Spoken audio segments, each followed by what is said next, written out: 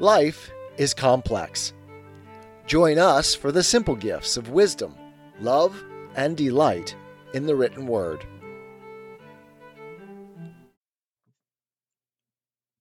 The Pilgrim's Progress by John Bunyan. From the frontispiece. The Pilgrim's Progress from this world to that which is to come, delivered under the similitude of a dream, wherein is discovered the manner of his setting out, his dangerous journey, and safe arrival at the desired country. By John Bunyan. Part 1. Author's Apology for his book. When at the first I took my pen in hand, thus for to write, I did not understand that I at all should make a little book in such a mode. Nay, I had undertook to make another, which, when almost done, before I was aware, I this begun.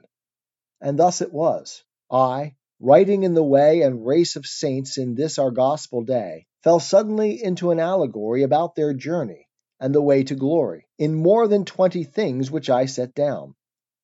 This done, I 20 more had in my crown, and they again began to multiply like sparks that from the coals of fire do fly. Nay, then, thought I, if that you breed so fast, I'll put you by yourselves, lest you at last should prove ad infinitum, and eat out the book that I already am about. Well, so I did, but yet I did not think to show to all the world my pen and ink in such a mode. I only thought to make I knew not what, nor did I undertake thereby to please my neighbor. No, not I. I did it mine own self to gratify. Neither did I but vacant seasons spend in this my scribble, nor did I intend but to divert myself in doing this, from worser thoughts, which make me do amiss. Thus I set pen to paper with delight, and quickly had my thoughts in black and white.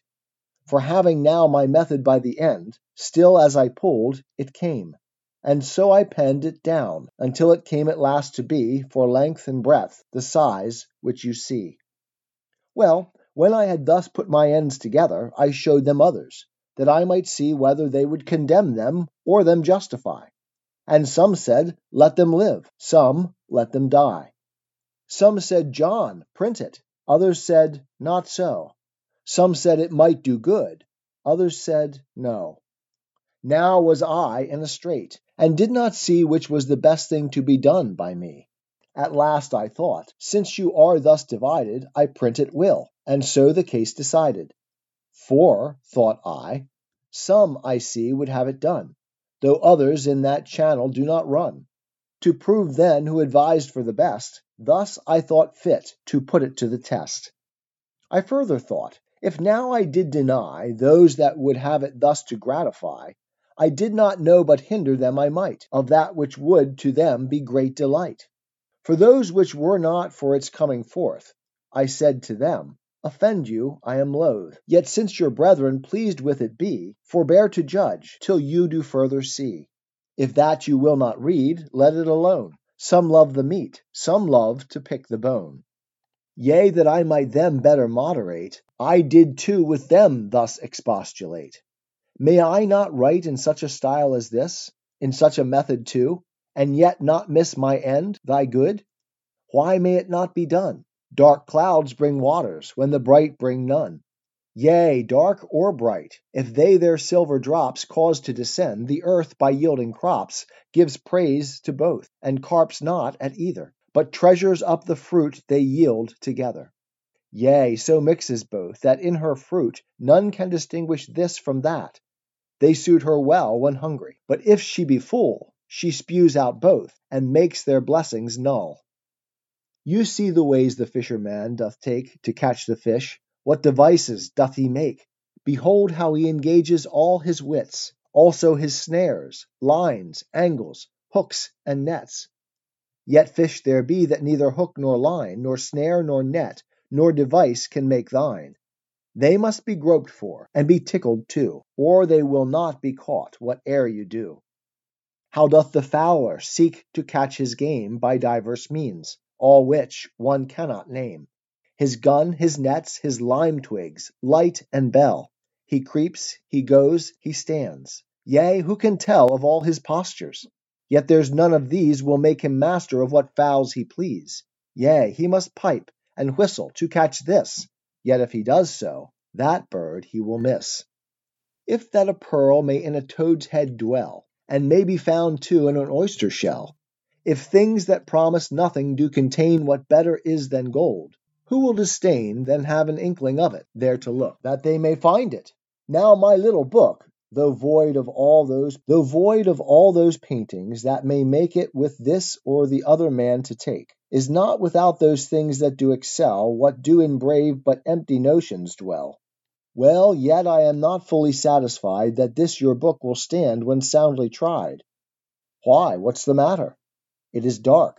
What though?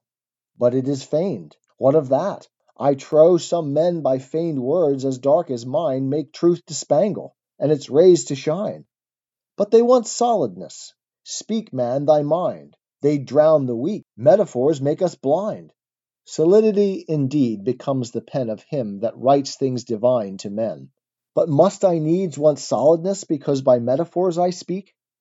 Were not God's laws, his gospel laws, in olden time held forth by types, shadows, and metaphors?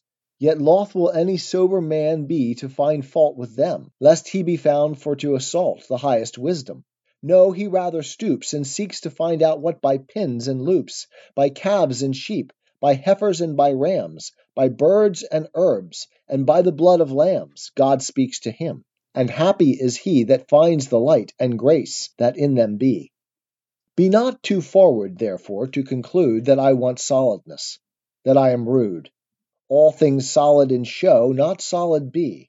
All things in parables despise not we. Lest things most harmful lightly we receive, and things that good are of our souls bereave. My dark and cloudy words they do but hold the truth, as cabinets enclose the gold. The prophets used much by metaphors to set forth truth. Yea, whoso considers Christ, his apostles too, shall plainly see that truths to this day in such mantles be. Am I afraid to say that Holy Writ, which for its style and phrase puts down all wit, is everywhere so full of all these things, dark figures, allegories, yet there springs from that same book that lustre, and those rays of light that turn our darkest nights to days? Come, let my carper to his life now look, and find there darker lines than in my book he finds any. Yea, and let him know that in his best things there are worse lines too. May we but stand before impartial men, to his poor one I dare adventure 10, that they will take my meaning in these lines far better than his lies in silver shrines. Come, truth, although in swaddling clouts, I find informs the judgment, rectifies the mind, pleases the understanding, makes the will submit. The memory too it doth fill with what doth our imaginations please. Likewise it tends our troubles to appease. Sound words, I know, Timothy is to use, and old wives' fables he is to refuse. But yet grave Paul, he nowhere did forbid the use of parables, in which lay hid that gold, those pearls, and precious stones that were worth digging for, and that with greatest care. Let me add one word more. O man of God, art thou offended? Dost thou wish I had put forth my matter in another dress? Or that I had in things been more express? 3 things let me propound, then I submit to those that are my betters, as is fit. 1. I find not that I am denied the use of this my method, so I no abuse put on the words, things, readers, or be rude in handling figure or similitude in application. But all that I may, seek the advance of truth, this or that way. Denied, did I say? Nay, I have leave, examples too, and that from them that have, God better pleased by their words or ways, than any man that breathes nowadays. Thus to express my mind, thus to declare things unto thee that excellentest are. 2. I find that men, as high as trees, will write dialogue-wise, yet no man doth them slight for writing so. Indeed, if they abuse truth, cursed be they and the craft they use to that intent. But yet let truth be free, to make her sallies upon thee and me, which way it pleases God. For who knows how, better than he that taught us first to plough, to guide our minds and pens for his design, and he makes base things usher in divine. 3. I find that Holy Writ in many places hath semblance with this method, where the cases do call for one thing to set forth another. Use it I may then, and yet nothing smother truth's golden beams. Nay, by this method may make it cast forth its rays as light as day. And now, before I do put up my pen, I'll show the profit of my book, and then commit both thee and it unto that hand that pulls down the strong, and makes weak ones stand. This book it chalks out before thine eyes the man that seeks the everlasting prize. It shows you whence he comes, whither he goes, what he leaves undone, also what he does. It also shows you how he runs, and runs, till he unto the gate of glory comes. It shows too who set out for life amain, as if the lasting crown they would attain. Here also you may see the reason why they lose their labor, and like fools do die. This book will make a traveller of thee, if by its counsel thou wilt ruled be. It will direct thee to the Holy Land, if thou wilt its directions understand. Yea, it will make the slothful active be, the blind also delightful things to see. Art thou for something rare and profitable? Wouldst thou see a truth within a fable? Art thou forgetful? Wouldst thou remember from New Year's Day to the last of December? Then read my fancies. They will stick like burrs, and may be, to the helpless, comforters. This book is writ in such a dialect as may the minds of listless men affect. It seems a novelty, and yet contains nothing but sound and honest gospel strains.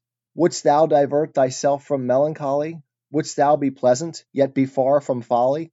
Wouldst thou read riddles and their explanation, or else be drowned in thy contemplation? Dost thou love picking meat? Or wouldst thou see a man in the clouds, and hear him speak to thee? Wouldst thou be in a dream, and yet not sleep? Or wouldst thou in a moment laugh and weep? Wouldst thou lose thyself, and catch no harm, and find thyself again without a charm? Wouldst read thyself, and read thou knowst not what, and yet know whether thou art blessed or not, by reading the same lines? O then, come hither, and lay my book, thy head and heart together. John Bunyan. 'Tis the gift to be simple. 'Tis the gift to be free. 'Tis the gift to come down where we ought to be. And when we find ourselves in the place just right, 'twill be in the valley of love and delight. When true simplicity is gained, to bow and to bend, we will not be ashamed. To turn will be our delight, till by turning, we come round right.